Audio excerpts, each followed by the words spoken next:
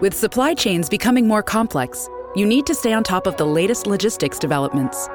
So if you work with logistics, you need the Beyond the Box podcast from Maersk. It's the easy way to keep up to date with everything from digital disruption in logistics to the need for supply chain resilience in today's market. Find out more and keep ahead of the game with the Beyond the Box podcast on logistics insights at maersk.com/insights. Hello, everyone. This is Tom Fox, and I'd like to welcome you to the Daily Compliance News. The Daily Compliance News is an offering of the Compliance Podcast Network. February 26, 2019, the No War is One edition. First up, a continuing story about the troubles at the Mine Waste Dam, which collapsed last month. Turns out that not only did employees of the mining company Vale SA know about the dangers of the mine waste dam, but also the safety inspectors did. The safety inspector certified the dam as safe, expressing worry about losing contracts with Vale and losing further business with them.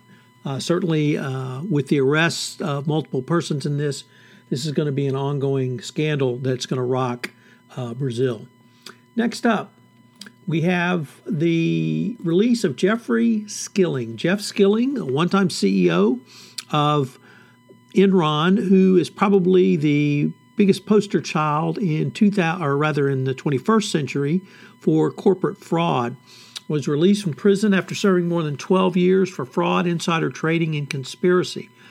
Skilling has yet to admit that he did anything wrong at Enron, so the Crooked E makes another play back into the news.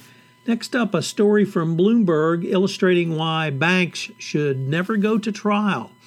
There was a enforcement action brought by French banking authorities against the Swiss bank UBS. They attempted to resolve the matter, and UBS offered to pay $204 million fine, which the French enforcers declined. And then UBS played hardball with the French enforcement agency and took it to trial. Well, that was certainly a bad move because the bank was ordered to pay more than $5 billion in a tax evasion case. It really demonstrates why corporations in general and banks specifically should never take matters to trial. Even in the French system, they were significantly spanked by the presiding judge.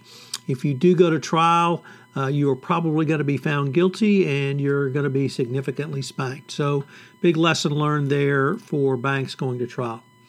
And we end today on a little bit different note, but with an article by Sam Rubenfeld from the Wall Street Journal, where he takes a look at a gentleman named Benjamin Ferencz, who is the last surviving prosecutor of the Nuremberg trials. He is the subject of an upcoming documentary entitled Prosecuting Evil. Sam takes a look at his life, and it was really encapsulated by a quote that I pulled from him that Sam quotes him in the article. "War will take otherwise decent people and turn them into murderous killers. No war is won. It is not a ball game." Given the current state of the American military, more importantly, our president, I hope that he understands that there is no war which will be won, and it's certainly not a ball game. I am back from London, and I hope you enjoyed last week's stories where I took a look at compliance, ethics, and corruption from the UK press perspective. This is Tom Fox. If you have any ideas for the Daily Compliance News, please feel free to email me at tfox@tfoxlaw.com. I'd love to hear from you. As you may know, we've had several new offerings on the Compliance Podcast Network. One of those includes Popcorn and Compliance, where Jay Rosen and I take a look at compliance through the lens of movies, both current, contemporary movies, and classic movies. Also premiering in December. And finally, Mary Shirley and Lisa Fine have premiered their new podcast, Great Women on Compliance. I hope you will check that out. It's a great podcast series.